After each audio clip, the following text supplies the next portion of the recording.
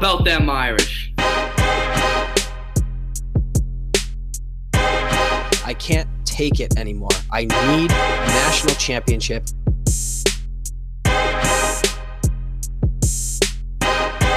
This is the Four Horsemen Podcast.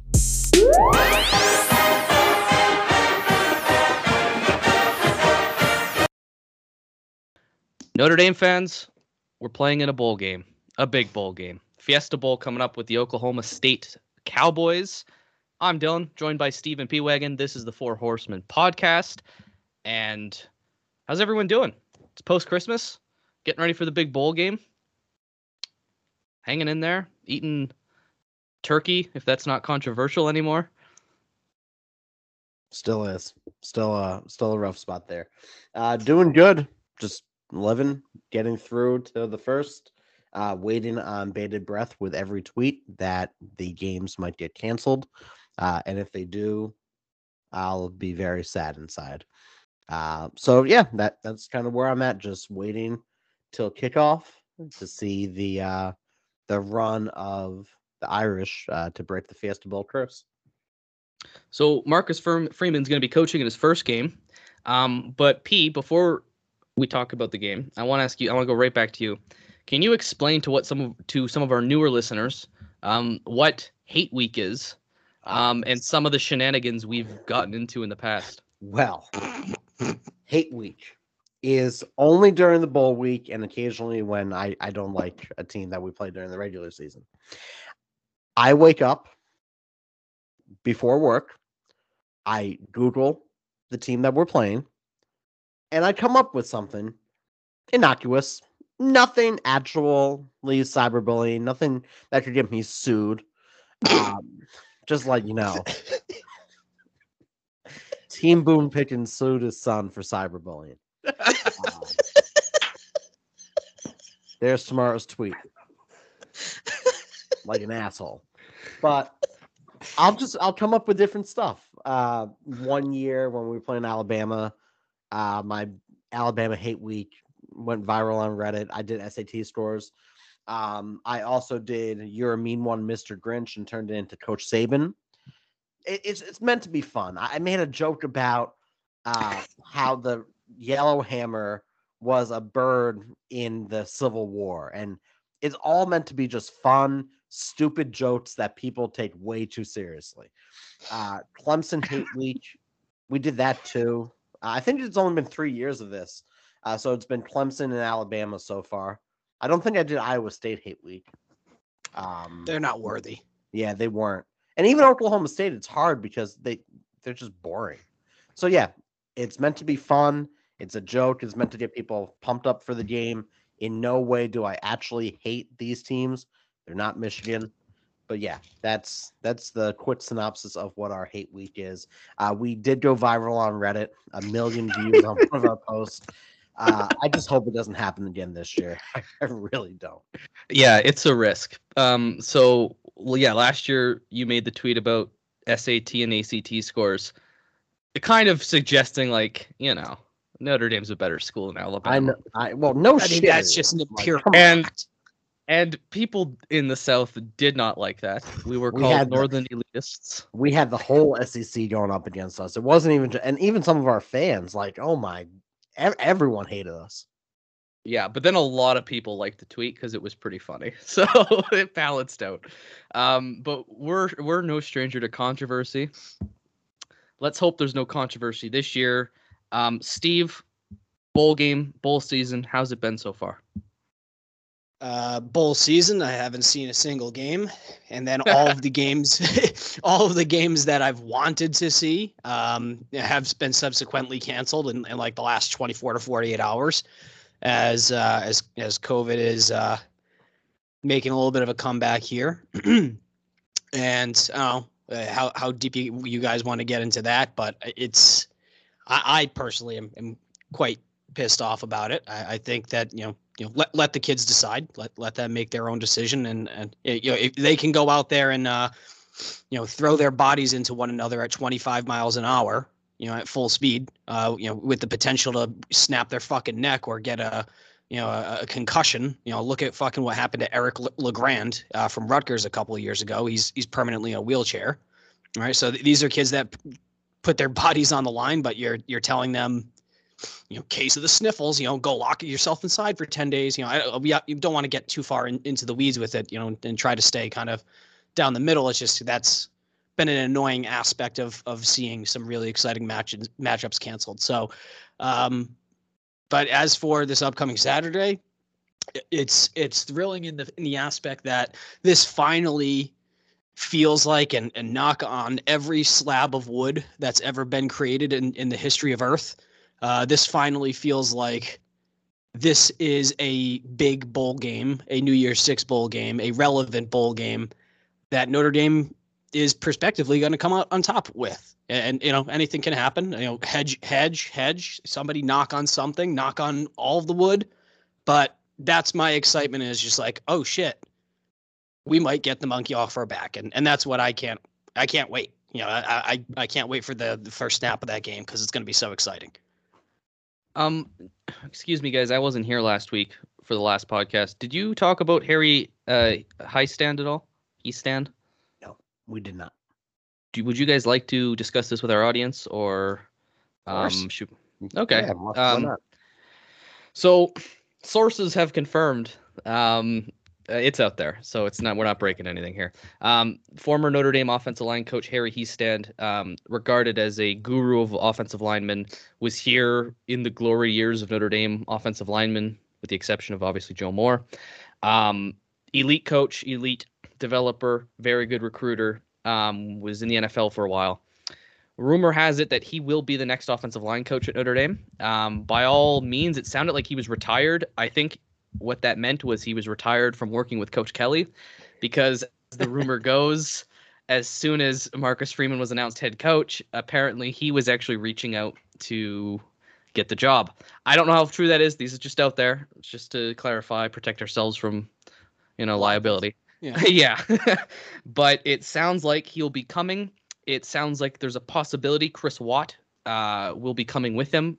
Chris Watt, former Notre Dame offensive lineman. He was a grad assistant last year. He's now the offensive line coach, I believe, at Tulsa.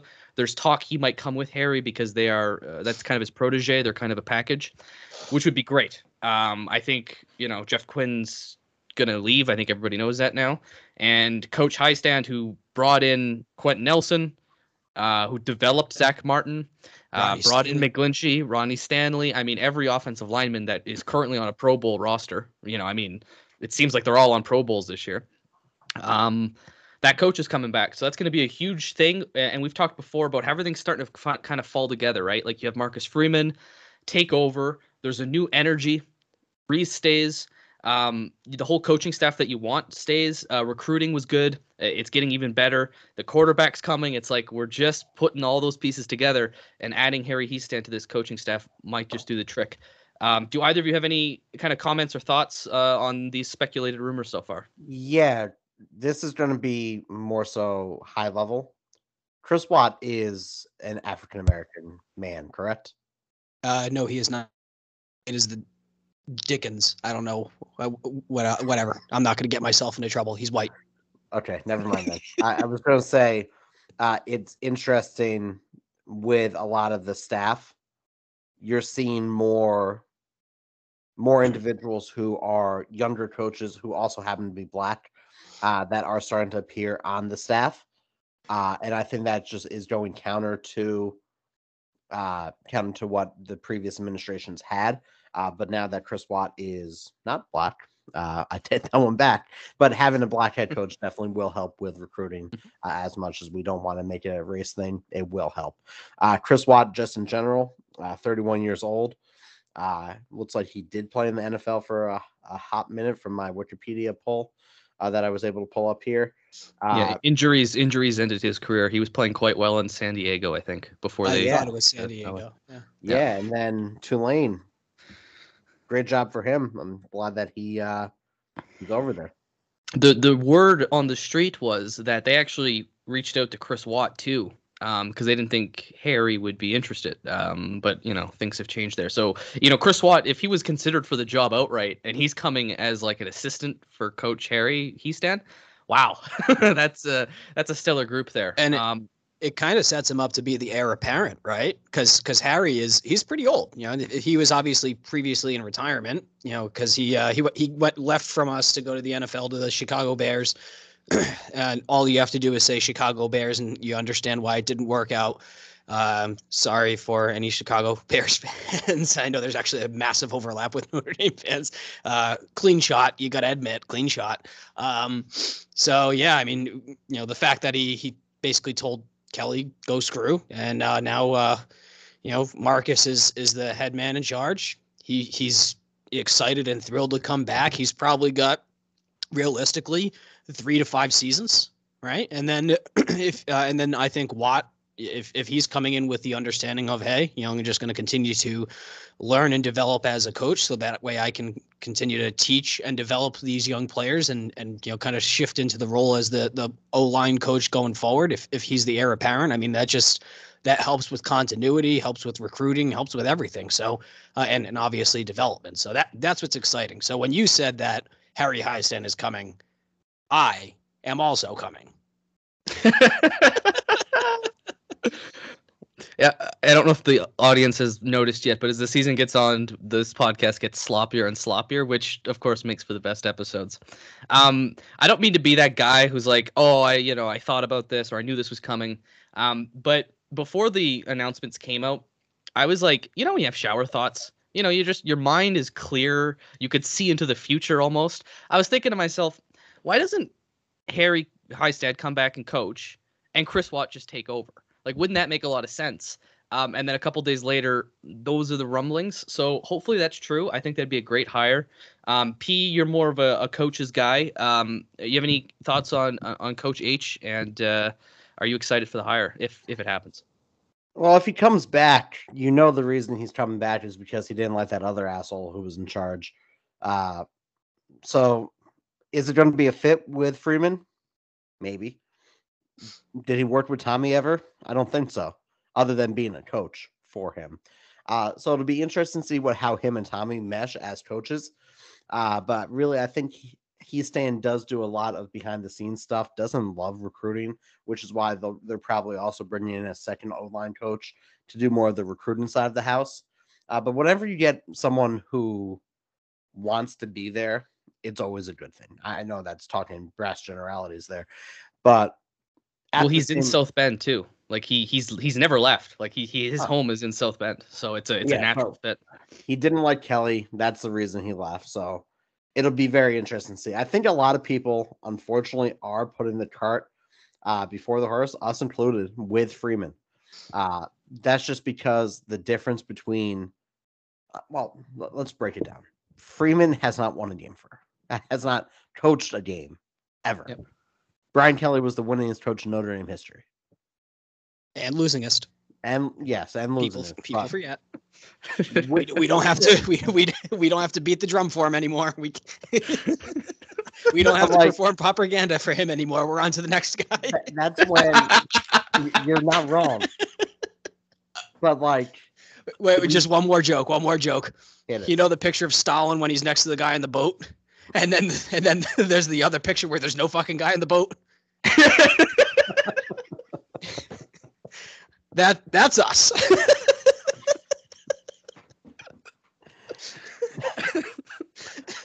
So sorry, yes, not putting the cart before the horse with Mr. Marcus Freeman. Continue. Yeah, so we are putting the cart before the horse with him, but it's a change of pace just because of who he is as a person. So you're seeing all that happen. You're seeing old alumni get behind them. And it's just very interesting to see the dynamic change that quickly. Do I think he's going to do great things? Yes. Do I think he's going to become the winningest coach in Notre Dame history? I don't know. Unequivocally, yes. Well, but at the same time, you can't say that until you see what product he puts out on the field. We can hear all about how Competition Tuesday, the gold standard, but all the stuff he's talking about. But until we see what's on the field, I'm going to be hesitant until I can see him coach a football game. Yeah, that's a good point. Let me just tell you, and Dylan, I'll let you take it from here. I am all in on head coach Marcus Freeman being the guy and the winningest coach in Notre Dame history. because if he doesn't, I'm not making it to the next head coach. All right. I can't do this anymore. I'm feeling a little loopy tonight. I just inhaled a bunch of fumes from cooking a burger. I'm going a little nuts, and I'll tell you quite frankly, if Marcus Freeman ain't the guy, I ain't alive anymore. We should have a spin-off podcast just where we get squirrely and have ridiculous conversations where we've inhaled burger fumes. Some things to say with the wrapping up the Harry Hiestand conversation. I do believe he may have overlapped with Coach Tom Rees when Tom Rees was brought in as a graduate assistant. I don't know what year that was, but it's possible they oversaw each other for a year. The room, yeah, it sounds, from what I understand, it sounds like he doesn't like recruiting in the sense that he's not a grinder. Like, he's not going to call a kid every day. Thankfully, with offensive linemen, I don't think you really need to do that. They're not divas. But my understanding is that he's always been a great recruiter because his pitch was amazing. People love him as a coach from what we've seen and heard. And I think once he gets those kids to Notre Dame, he tends to have success locking them up. I think what Chris Watt brings is not only is, Harry, I'll have all that going for him. And by the way, and a better recruiting pitch now that he's got all those guys in the NFL and Notre Dame's a perennial contender. So Coach Hiestand's pitch is going to be remarkable. But on top of that, I think what Chris Watt might come in to do is more of the grinding on the recruiting trail. So it's not that Hiestand's not a good recruiter. I think he's a great recruiter. But from what I understand, he just isn't a grinder. And I think that's maybe where another coach will come pick up. So if you combine that with what Harry already brings, I mean, we're going to probably get every 5-star offensive line recruit in the country. Anything else you guys want to say on that or coaching? I know we got the DC positions open yet. No real names are out there that are, confident enough to say on air. Anything else, or should we move right into this bowl game? Well, the special teams coach, it's coming down to Biaggi and Lazinski, which I think, as a resident special teamer here, I think those two make a lot of sense. Both have Notre Dame in their background. Everyone, the rumblings I'm hearing is Biaggi. They just haven't made that official yet, but I think Lazinski will stay along. He's doing linebackers in the bowl game, so if they could go 2 for 1 there, that's going to be amazing. That was an interesting sign that Freeman promoted him to the linebackers coach for this game. Maybe as a test run, that might give an indication of where he's seeing things. I want to ask you, Pete, because the podcast account on Twitter tweeted, per some sources, it's come down to these 3 names. What I want to ask you, because I haven't had the chance to behind the scenes, is that your sources, or is that out there that we compiled? Yes. That's all I can say. I like it. Journalistic integrity 101. The Four Horsemen podcast. Nobody's better at ethics. No, just know that I know things, I hear things, and I also do research. So could be a mixture of that. Could be one, could be the other. We're gonna keep you guessing where the cups are going. So true. On the marble. Given the 3 professions we are in or going to be in, we probably should be the least ethical group to ever form a podcast. Because law, Steve, you're in insurance. Finance. You idiot. Finance, but finance for insurance. And then I don't know. I'm very unaware of everything. And then P, of course, is a recruiter. And I feel like recruiters might be the most unethical of them all. Says the lawyer. Says the fucking lawyer. This is good, guys. Yeah, Oklahoma State. I'm not afraid of them. I was on our friend Robert Martin's podcast, Lean Toss Up Sports, with Buck, and we did the bowl projections. And when it got to Notre Dame, what I had said is, I understand Oklahoma State has a good defense, and I understand Notre Dame's offense is, kind of okay. It's been better lately, but it's not its best. That said, I'm still not afraid of Oklahoma State's defense. I look at the Big 12 and I think that's not a great conference. And I think Baylor also had a good defense this year. Correct me if I'm wrong, but it feels like the Big 12's offense was kind of not great this year. And I think Oklahoma State's offense isn't terrifying. We all watched the Baylor-Oklahoma State game. I'm not worried. I know the line was 2.5 last time I checked. I don't know if we've seen movement on that or yet. But I think I yeah. saw 1.5. Yeah, I'm gonna hammer that. So, am I crazy, guys, or are you guys kind of feeling relaxed for this one? Not relaxed because I can never live in a state of relaxation because I'm me. Oklahoma State does have an elite defense. They're 5th in the S&P plus, 7th in scoring defense, and 3rd in total defense. But they have a mediocre offense. And Spencer Sanders. Did you just quote stats? I didn't.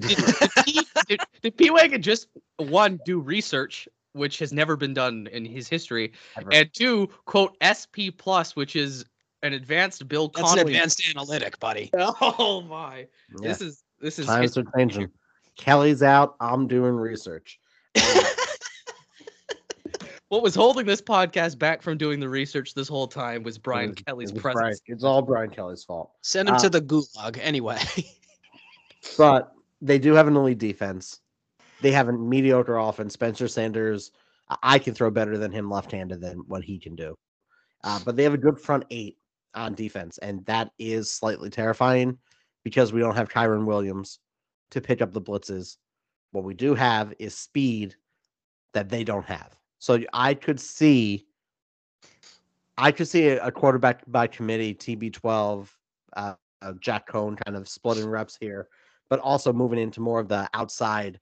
You're going to be able to run between the numbers occasionally, between the hashes occasionally. But if you can get outside to the numbers, screen passes, quick hitters, even the jet and rocket motions, and really fuck with people out in that little gap and make them miss, it's game over there. So that's what I'm seeing. I was going to say, I have 2 running play calls for this game. There's the Braden Lenzy jet sweep, which is technically a pass. And then there is on the goal line, Audric Estime will just be a bowling ball. That's how I see us beating them. Because like you said, the front 8 is great.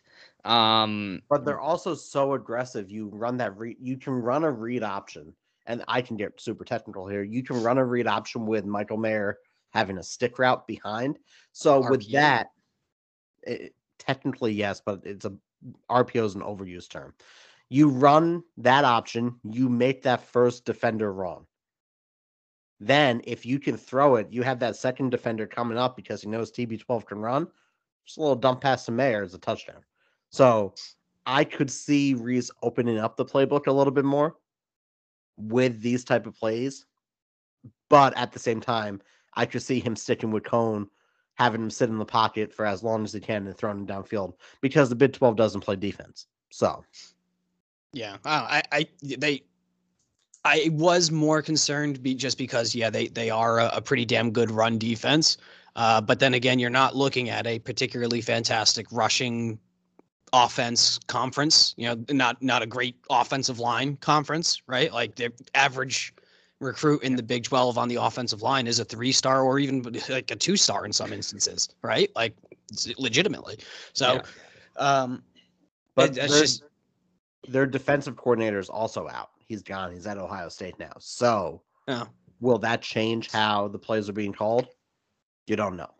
Yeah. So one thing that you did mention is that they do crash down and they're quite aggressive in trying to fill the holes and plug those gaps. Now with Kyren being out, you're going to see that the lion's share of carries are probably going to be split. It's probably going to be 40-40-20 if we're doing between Logan Diggs and Chris Tyree and then Audric Estime. Tyree, I think he's a guy that you can probably go off tackle.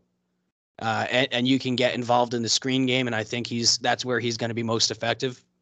I think if you're going to go between the tackles, that's where you're going to live and die with Logan Diggs, because he has kind of that hop step, that extra kind of shimmy, just like hold on one extra half second, almost like a Le'Veon Bell pro hop as he gets to the line of scrimmage, just like waits an extra second, see what opens, hits the hole hard, and then he accelerates. So that's where I actually think that in this case, it's almost more beneficial that we have Logan Diggs than a Kyren Williams, because Kyren will just hit a hole hard and he'll just go, right? There's oftentimes very little hesitation from Kyren, and that's just the way he runs. That's his style, and he's extraordinarily effective doing it. And he'll break 14 tackles in a single play. Like he's incredible, and I can't wait to see him play on Sundays. Hopefully for the Steelers. Actually, well, that's not going to happen with whatever. Not going to get too far down that path, but that's that. I think that's how we ultimately mitigate against them. Obviously, a lot of play action as well. If we are going to run play action, I don't want to see a lot of play action from under center, quite frankly. A little bit here and there with like a, maybe a little bit naked boot, toss out wide on a, quick hitter to, to Mayer, see what he can do and get upfield, break some tackles. But because that Mayer, if Mayer has 8+ catches in this game, we win by probably 3 touchdowns. Because I think he can legitimately average 15 yards a catch, right? Because I don't think that these Big 12 defenders they're going to be bouncing off him like bullets bouncing off of Superman. It's just going to be hilarious. So, but I think that a play action from under center can take way too long for Jack Cohn, who's obviously not the most, mobile guy given the circumstances. So if we are going play action, do it a lot out of different sets, even a pistol, right? If we can incorporate that, that's what I would look for. I don't know, that's kind of the matchups I'd like to see exploited and how we would attack the running game. And that's where I'll pass back to you, Dylan, and see your thoughts. Well, while you were talking, I just came up with a new segment. So let's run with this on the fly. So am I crazy? I'm going to say something and you guys tell me if I'm crazy or if I'm not and why.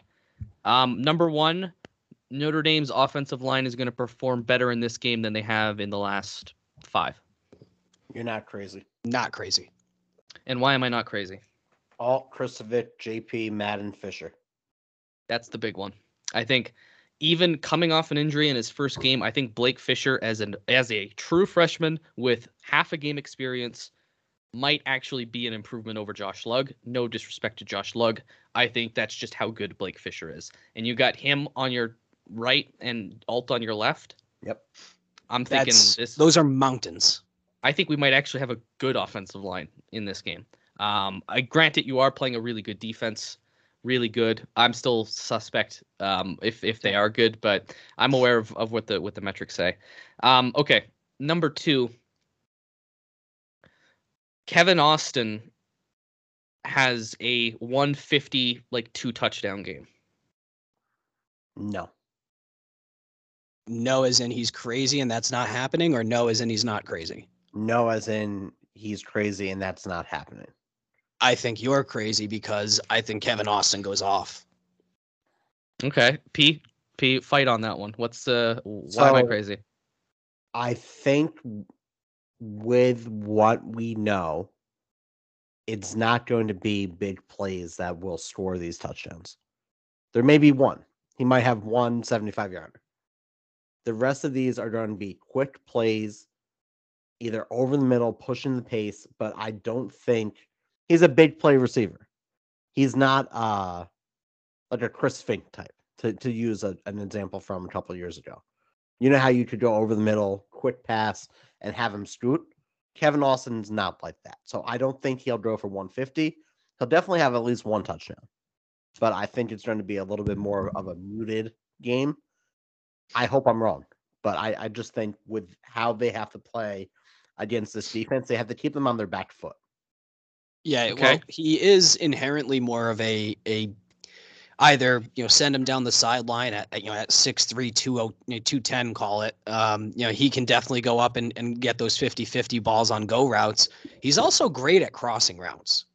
And I think if the offensive line, which we've already posited that they're going to be improved and better, and if they can buy Cohn just that extra half second, and if Austin, he can definitely get open, and if we can catch him on crossing routes, he has the shiftiness, but he also has just the aggression and the body type where he can really make some moves and get loose in the secondary. And I honestly think that if given time and Jack Cohn can get him there, we might see a Kevin Austin have a performance that looked like, the Alabama cat that tore us up last year.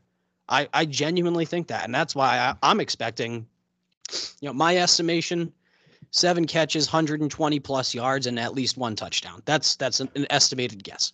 Wow. That's a big one. I'm trying to get more and more crazy here. So I got another one for you. Am I crazy to think that Cam Hart has such a performance that he generates NFL draft buzz in the offseason?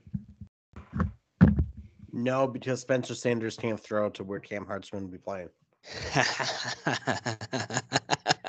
That's a hilarious take on it. I was just going to say, no, I think that's crazy in the aspect that I don't think that he's going to be able to put in a body of performance of work in one game. Yes, it's on the big stage. I just don't see him getting enough hype, to really thrust himself into the top 4 rounds.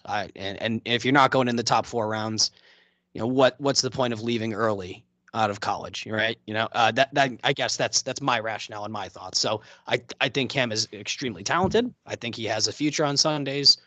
Obviously, like I say about every single recruit and every single guy on the roster, because I'm an absolute sociopath. But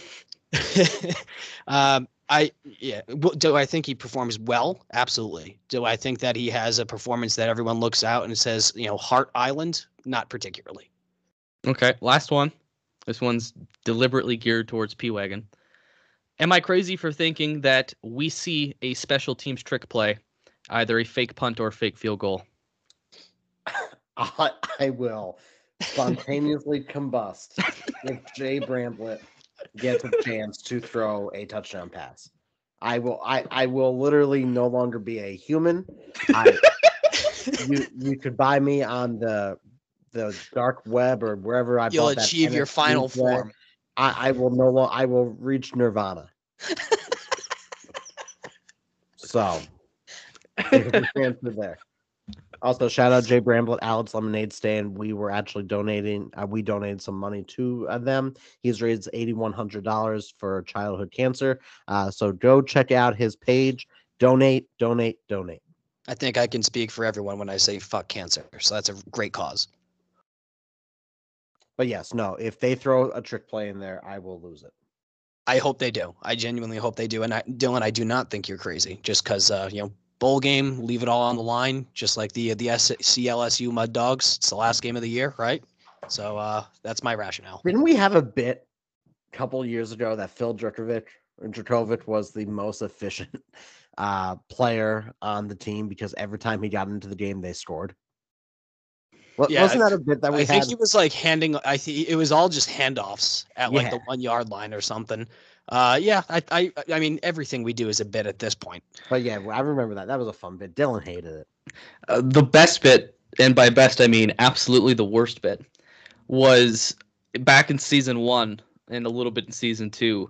The fake Chase Claypool conversations I would have because he was my cousin in the story, because we're both from Canada, and we would pretend we would talk to each other. And it was with awful audio equipment. Like, that had to be the best/worst segment we've ever done. I mean, in a nation of like 400,000 people, you have to be related somehow. 400. Or is that Iceland? Oops. 36 million. Thank you very much. About the size of California. No way but it's 36 million Canadian, but what's that convert over to American? Well, you guys are a little more obese than us, so I don't know. It'd be probably more. There's no way there's 36 million Canadians.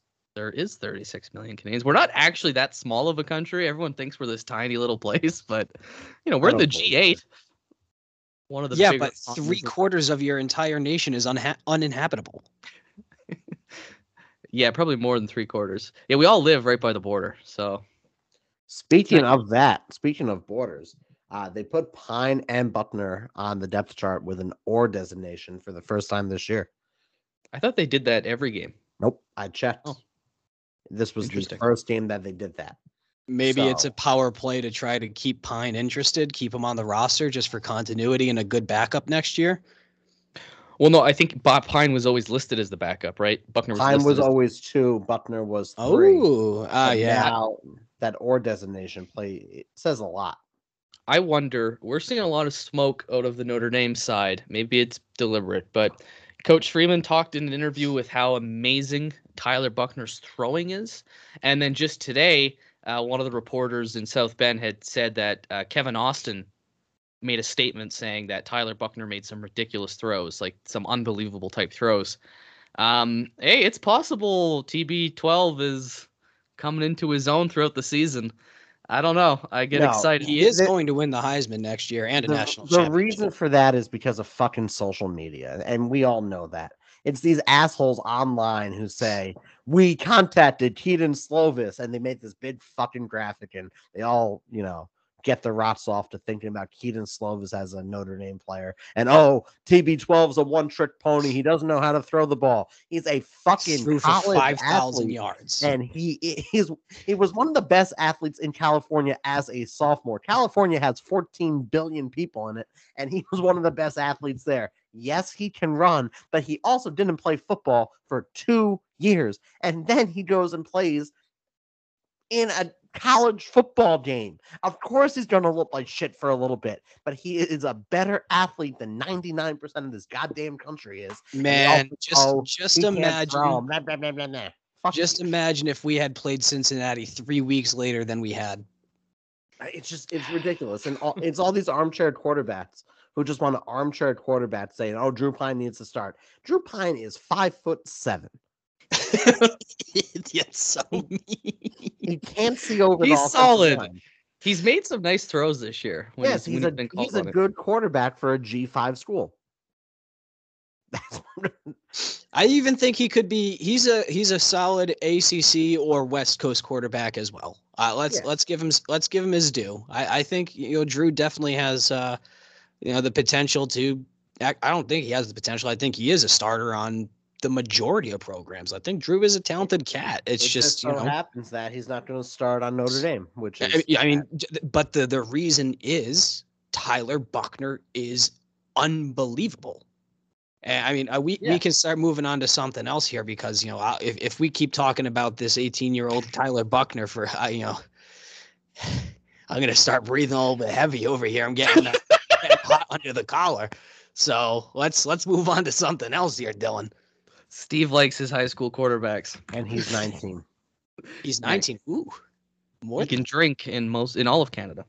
Nice. Okay. So we've talked about pretty much everything. Is there anybody we need to rip this week? Pick 6 previews. Oh, I'll tell you. I'll tell you exactly who we need to rip. You didn't listen to my little rant. I just ripped half of Twitter. Oh, let's go. I'll tell you who needs to be fucking ripped. The entire Saints offensive line, you motherfuckers. Who the hell do you think you are to let my good friend and loyal listener of the podcast, Ian James Book. I have no idea if his middle name is James. How dare they? Book, when he had some time, he missed one throw. He went underneath when he should have gone up top. But, the guy was running for his life. So, Ian, it was a more impressive performance than people would ever be able to imagine. I think if you look at it, he actually played a halfway decent game. And I think if he has an opportunity in that league, he could legitimately be an NFL guy. So going to continue to root for Ian and his success. There's some people that obviously have given up on him as he stepped off campus. He's Kelly's guys, this, that, the other. Hey, you know what? He's our guy. And we still run PR for him. So screw the Saints offensive line, especially the right guard from Michigan. Son of a bitch.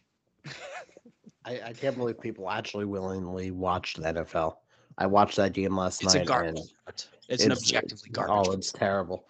But other than that, the only other people we really have to rip, the lack of Oklahoma State fans in our mentions right now, but also just Michigan. They're acting like you've been there before. They haven't, and they're not going to. But the fans, and there's these random 3 followers or 3 following, no follower people on our account just yelling at us. Oh, this one didn't age well. Of course it didn't. We're a propaganda podcast. 99% of our stuff doesn't age well, and when it does, we'll do a victory lap around you. But I'm just so sick of Michigan. And if they win a game, if they beat Georgia, it's sheets for you, boy. I'm just going to log off for a little bit. It's just annoying. So, other than that, that's all I got. Yeah. Do you guys want to get into mailbag questions? Because we got a few from Twitter. Yes, we asked. Do you want to go? Quick. No, just real quick. Kari D is transferring. We'll talk about that when we get to recruits. When we talk about that, Mike Elston is calling the defense. He said Freeman said that he'll have input on that. I don't think it changes anything there. When you're coaching and you have a headset on, you're going to have conversations. It's just going to be a real quick conversation instead of coming out of your own with what play. It's going to be interesting to see what Freeman does as a coach. I'll be watching that very closely on the sideline. And Jordan Bethello is going to be at Rover, which is good. Cool. So really quickly, who saw this coming? Texas Tech is steamrolling Mississippi State. Heading into the fourth quarter, it's 27-7. I had the money line and plus 8.5, so we're going to win both of those. Let's fucking go. Nice win, buddy. Okay. You could tell this was P-Wagon tweeting from the podcast account because it says bowl questions go. So we got a bunch. Yes, yeah. We'll go through all of them. I think we have time. Clutch Sports, Notre Dame. What freshman could you see playing besides Fisher, Alt, and Diggs? I think Buckner's an obvious choice there. He's going to be in the game one way or another. Lorenzo Styles, Deion Colsey. You guys thinking of anyone else? No, that's the group. I would like to see Spindler maybe late in the game if it's a blowout. Potentially our boy Gabe Rubio. Mm-hmm. That's my boy. No one else. I have a fun one. Here's a name. Prince Collie. Sure. Yep. I think that he would be. He's an athletic specimen. He was rated by I think at least one of the Raiders as a 5-star. He ended up being a composite 4, but he's freak talented.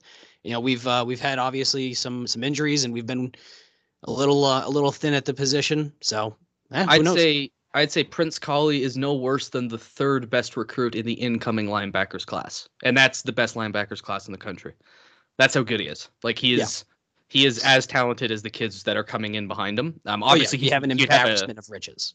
He'll have a head start development, so he'll be better immediately. But in terms of projection, I think he's on that level, and I think they moved him over to Will too, so we could definitely see him get some rotations. Next question. Marvel. Oh, wait. Aldrich Estimate. Oh, it's a good call too. Yep, good one. Okay, at Marvel Trooper asks, do we see a noticeable difference in the passion and intensity of a post-BK Notre Dame team? Yes. I think it's an unequivocal yes. I think it's a yes because he left. Like the circumstances have heightened, I think, the energy. I also think it will be like that in the future because of the man who replaced him is a high energetic guy.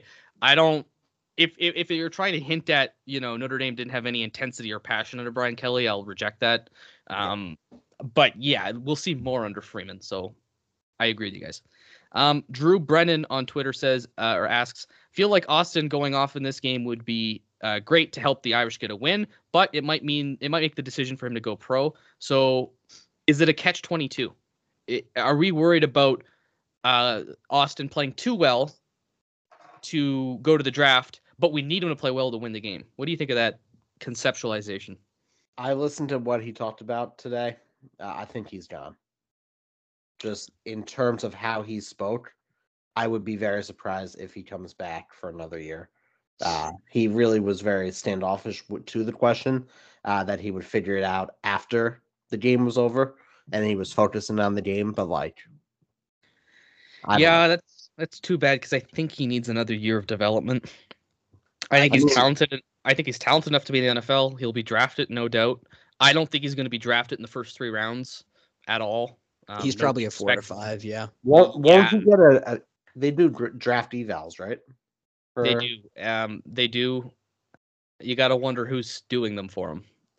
Well, there's the NFL ones, but then there's also going to be people talking to him, telling him, oh, we hear you're this round pick or something. So I don't know all the information he has. I would imagine a good and fair draft evaluation would take into account that he struggled this year and that, like every year, wide receiver group might be the best position group in a draft.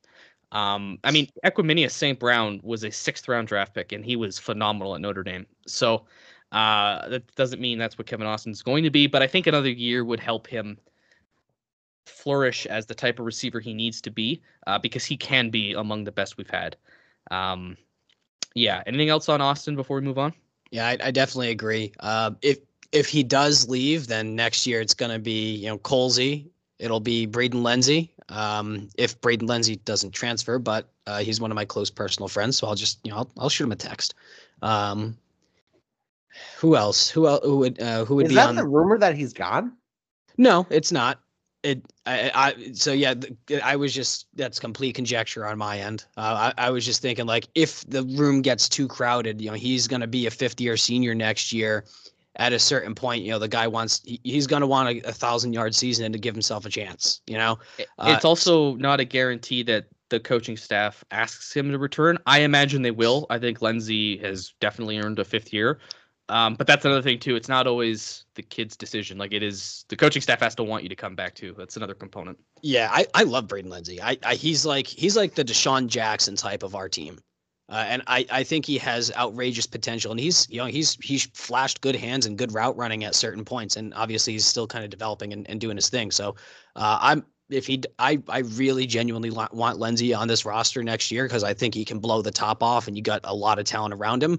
But that's the thing, is if Austin doesn't come back, I still think we have a lot of talent, but we have a lot of thin talent. Any injuries that we have next year at the wide receiver position immediately make us a significantly worse team. So the margin for error does concern me. But transfer portal does exist. I believe we're going to the transfer portal for a wide receiver. Yeah. Weekend Hacker asks, more rushing or more passing in this game? I think we're going to all know everybody's answers here, but P, lead us off.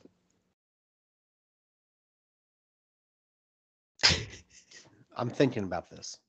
I think the answer depends on if we're winning or not. If we're winning the game, we'll be running the ball more. If we're losing the game or in a close game, we'll probably throw the ball more. It's probably, I don't necessarily think it's an offensive philosophy so much as it is just a reaction to how situational. Yeah. I don't know. Let's just move on to another one because we want to speed it up a bit. Mike Ulitz asks on Twitter, sorry if I botched that, will we see more of Tyler Buckner this game? Yes. We'll see. Again, I think that's more of a situational thing. Is the running game working without him? Then there's less of a reason to bring him in and potentially open up mistake, right? Because after all, he's a freshly 19-year-old kid, true freshman. So my issue is the way it's phrased. It's almost as though we haven't been seeing a lot of him already, which I find weird because I think we've seen way more of Buckner than we expected to this year.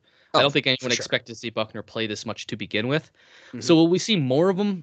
Probably not, but we'll still see him, which is, I think, amazing to begin with, because who would have thought that we would see more Tyler Buckner snaps than Drew Pine?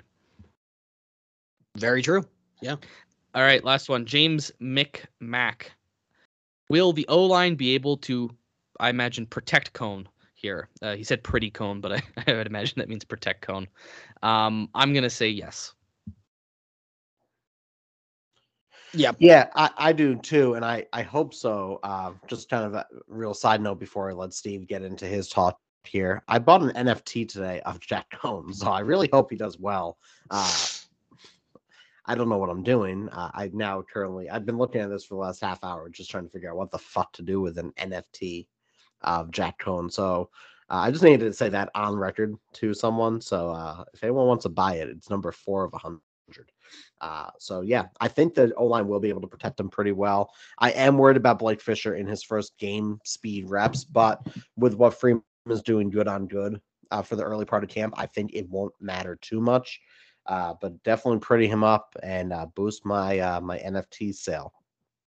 Yeah, I think they're able to, right? Especially since they're going to have, again, a full month to prepare for this game.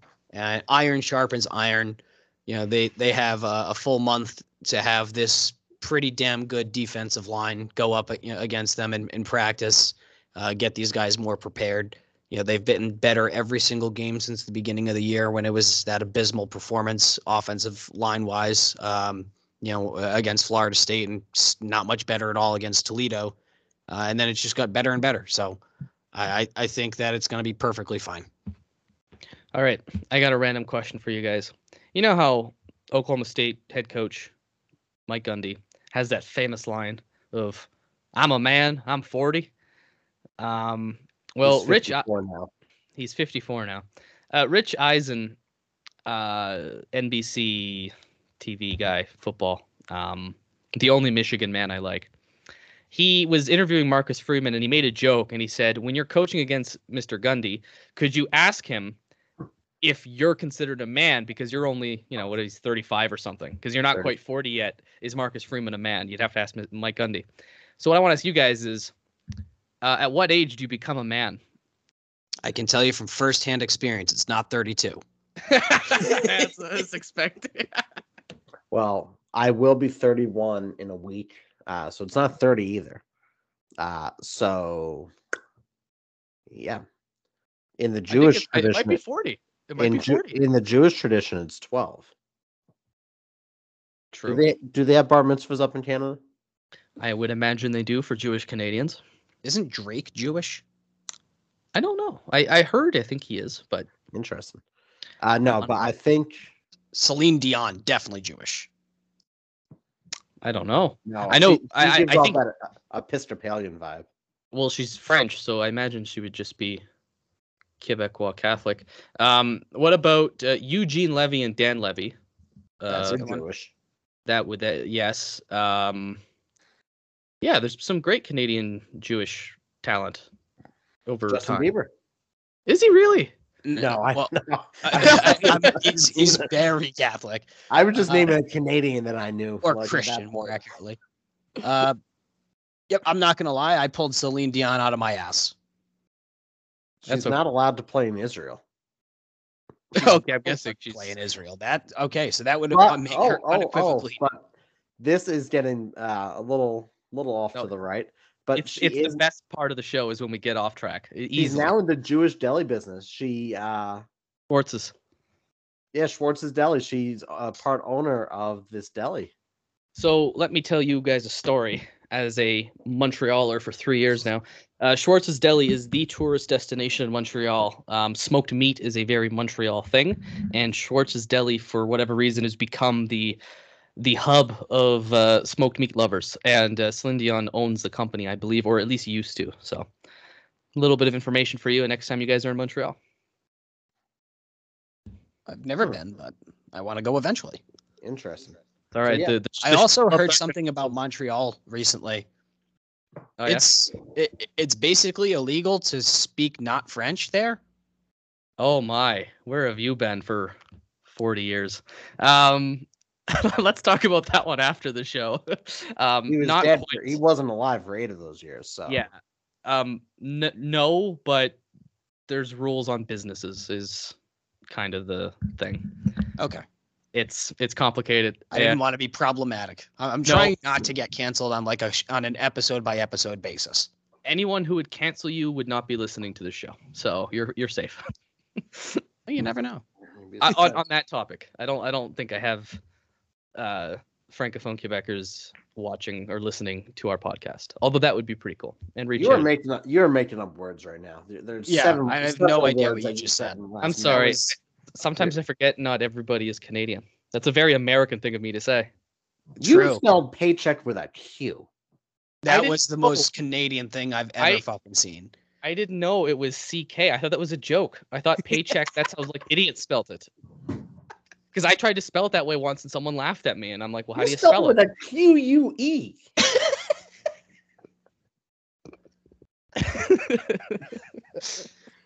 I've got nothing to say. We're getting rascally tonight. I do such a conscious effort to not spell anything the right way. So when we're talking about color and labor and honor, I never use the U. I always try to do the OR. And then offense on the podcast account, I spell with an S, which drives me nuts. Offense is spelled with a C, but I do it for you guys. And the one time I slip up, I'm just torn apart. I do have one last question before we wrap this up. Yeah. From Wookie4ND. He says, or they say, who gives a shit about bowl wins? We play for the championship. A bowl game is a participation trophy. Agree or disagree? Yeah, I kind of agree with that. It doesn't mean the game doesn't matter, but the context in which he was referring to, I think, was more about bowl wins and national championship appearances and stuff. And in my opinion, Notre Dame is about excellence. Notre Dame is not about Mickey Mouse postseason bowls, which is why we didn't play in them for 60 years. Not quite 60, I think it was 40. But we're here to win a national championship. We're not here to win a conference title. We're not here to win the Armed Forces Barstool Bowl. We're not here to win the Jimmy Kimmel Bowl. We're here to win the national championship. We have not done that. That is on us. Would I love to win the Fiesta Bowl? Yes, I would love to get it out of the way. Since it matters for some reason, we should still try. But at the end of the day, I will take a championship opportunity over a New Year's Six Bowl game every day of the week. Steve? Yeah, I mean, I agree. The national championship, that's the white whale, right? But you have to face the facts. It's been 33 years, right? So, listen, New Year's Six bowl games, college football playoff games, like semifinal games. Fact of the matter is, they matter. They might not matter to you, the objective Notre Dame fan. They matter to recruits.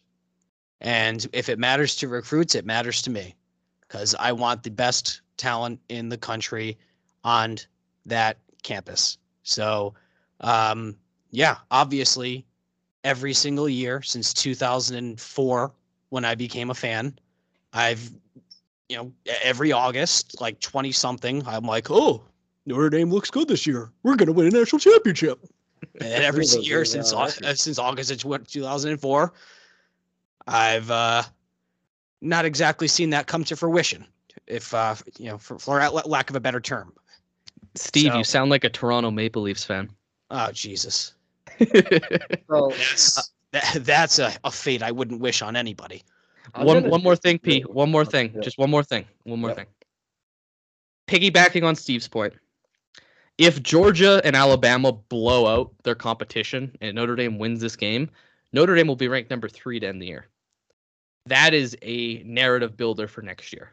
That this team, who won their bowl game, assuming we win, was denied a playoff spot. They're rejuvenated. They're bringing back lots of talent, and Marcus Freeman is the dude. That could help with recruiting. That could help with perspective on the program, on how people view the program, and I think that does matter. But just as a fan, I want to win them, but I don't think they're the be-all, end-all.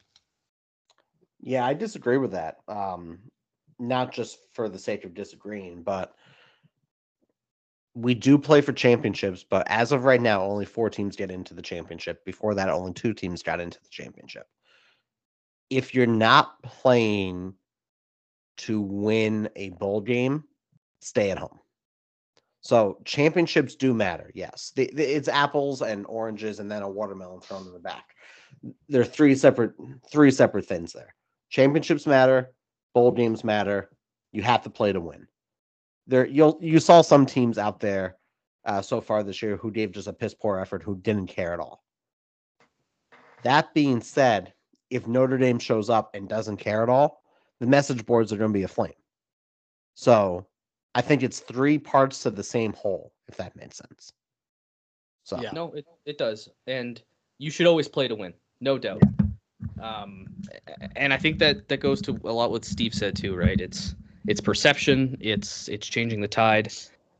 If I have to see one more fucking graphic going back to that fucking Oregon State loss against whatever loser quarterback that was that flamed out in the NFL. If I just have to see one more goddamn graphic and statistic and it's been 72 years, shut the fuck up. Shut up. The 2021 Notre Dame roster is not the 2000 Orange Bowl, Fiesta Bowl, fuck-ass bowl from God knows what. It's a completely different team. Every 4 years, that's just the way college works. You absolute inbreds that can't comprehend this. you know who was on that Oregon State team? Chad Johnson and TJ Houshmandzadeh. Fuck them both. Bob Davie was the coach. Fuck him too. Well, yeah, you're right there. Also, Who was the quarterback? Was it Rick Meyer? No, it was Matt LaVecchio. So fuck you, Steve. He's my boy. No. I'm not saying I'm not saying anything bad about that Notre Dame team or any Notre Dame team. I was saying fuck the Oregon State Oh, yes. quarterback. What was it, Orlovsky or something? No, I forget. That was UConn. Yeah, I don't know. It was some absolute peasant loser. Anyway, but he Jonathan Smith. 6 touchdowns. It was Jonathan Smith, who is currently. You're telling me John Smith beat Notre Dame? Jonathan Smith beat Notre Dame, and he's currently the head coach at Oregon State. Wow. Steve's beefing with a quarterback from 22 years ago. Yeah, I'll throw mitts. I'll call up Barstool. I'll throw mitts rough and rowdy with that guy.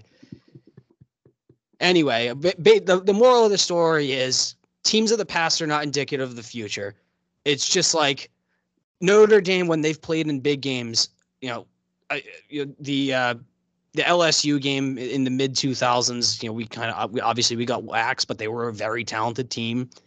Obviously, there was the Alabama game in 2012. Historically unbelievable team. 2015 Fiesta Bowl against Ohio State. If you go back and look at that roster, that 2015 Ohio State team, they had over 40 NFL players.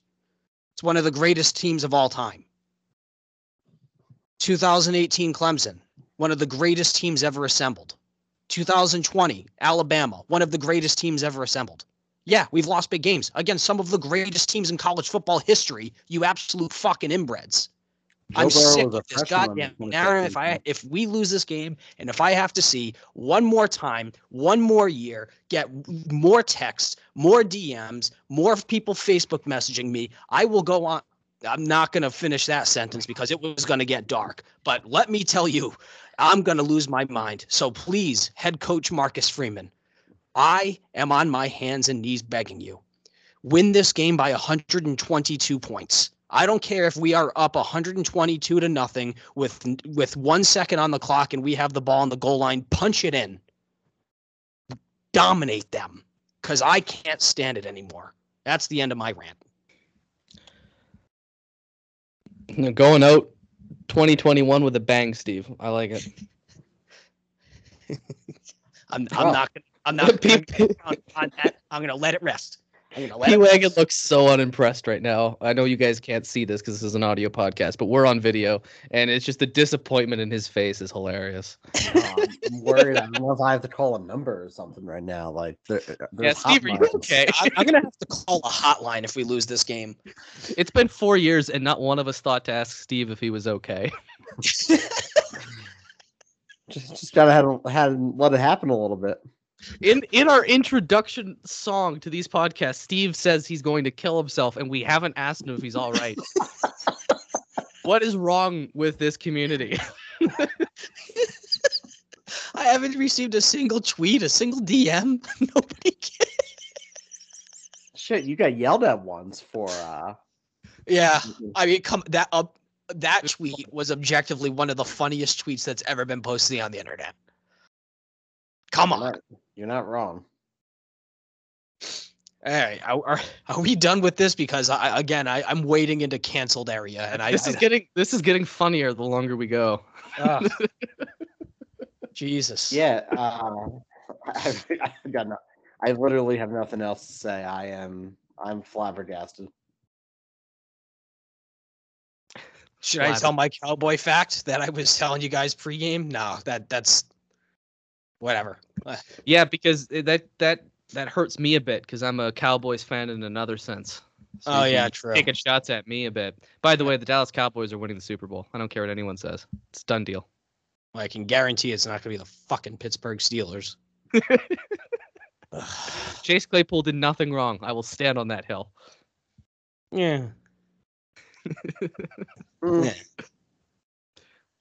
Yeah. Pete, all right. you're looking something up. I could see it in the reflection of your glasses. What are you looking? I think he's still looking at his Jack Cohn NFT. I gotta figure out how to sell it. I don't know what the fuck to do on it. Like, what is an NFT? Can someone smarter than me tell me that? Because I have no idea. And you bought one. Yeah. I haven't the slightest idea, but every time I see someone tweet about one, I just want to screenshot it and just send it back to them and be like, I own it now. Do you guys want to see it? This is terrible audio, but I'm gonna show terrible audio podcast. But we're gonna talk about this NFT real quick, and then we will sign off. There's 100 of them. I got number 4. This is all it is. So it's just a picture of Jack Cohn. It's a picture of Jack Cohn. And it says on it, Jack Cohn. That's literally what it is. Feel the electricity, baby. Hope that thing sells for 10x. 9 people have looked at it. One person has favored it. Looks like 5 people have bought them. So I don't know what I'm doing. So if someone smarter than me knows how to do this stuff, let me know. I'm pretty sure NFTs are almost exclusively used for money laundering. Oh, I don't love that. Not a fan of that. P's on a watch list now. Yeah. Someone's selling a Blake Corum one for $190,000. I'm gonna fucking kill myself. How are these people making this much money? I'm grinding 60 hours a fucking week, working my ass off just to get these people enrolled in their fucking 401ks so that way I can help these inbreds retire. That's all I dedicate my life to, is just trying to help make other people wealthy. And I'm living paycheck to goddamn paycheck while these people are taking screenshots of fucking pictures and selling them for 6 figures. If you're looking for a good way to have me end it all, you keep giving me NFT stats, because it's one more step into the grave every time you give me a figure. Steve's final note will say, P.S. Please delete my web browser history. But here's the joke. The web browser history will all be like 247 recruiting profiles. It's like you hacked my phone. Oh, Jesus. All right. I got to call it quits. If I go any further tonight, I might legitimately be fit for a straitjacket. Well. P was thinking, well, you should be already, but he didn't want to say it. You finished that. Thank you, Alley-oop. So with that being said, I hope you all have a very nice rest of your week. Everyone stay safe out there. Mask up if you want to. Don't if you don't. If you have come in contact with anyone with COVID, get yourself tested. And that's all I got. Let's go Irish. Yeah. This has been an episode. Are we doing game predictions, or are we just we should probably predict. Yeah, we should. Hey, remember that gigantic game in like 5 days from now? Let's predict it. All right, I gotta write something down. Oh, Dylan, are we going to do our thing? Or are we going to work our magic right here? All right, I'll go first. Quick prediction. It's going to be not so quick. Okay.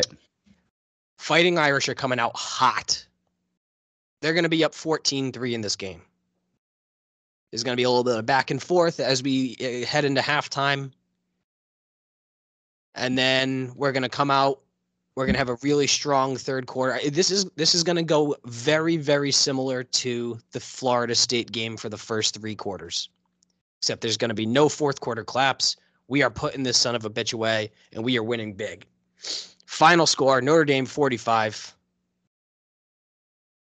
Oklahoma State 17. Oh, wow. Interesting. I was going to say 34-21 Notre Dame. I was going to say 37-13 Notre Dame. I like that score. I revised mine to yours. But like 37 is a hard number to get to. I'll give it 38. Yeah, let's go 38-13. All right, I like that. It'll be 31-13. And it'll be 5 minutes left in the fourth quarter, and Jay Bramblett will throw a touchdown pass to Harrison Leonard, and then I will no longer. And that's when you achieve your final form of Nirvana. That's Nirvana there. Well, what an episode. And thank you everyone who stuck through us over the past rough estimate here, just looking at the clock. Looks to be about an hour and 5 minutes, hour and 10 minutes. Yeah. thank you, everyone. We hope you had a wonderful Christmas, Kwanzaa, Diwali, Hanukkah. anything else. And Boxing obviously, Day, that was a hopefully thing. everyone has a great New Year's Eve. Be safe on New Year's Eve. Don't do anything stupid. Please, everyone, stay happy, healthy, and jolly. Let's just go into this game and kick the living shit out of these damn Cowboys. And everyone, let's just have a party for 4 straight quarters. I want everyone to just party and have fun. So that's me signing off. Possibly for the last time. We'll see. Yeah, I'm not even going to try to top that. That was really well said, Steve. Go Irish. Beat the Cowboys. Go Irish. All right. I loved that. That was a really good one. That That was a was lot of something. fun.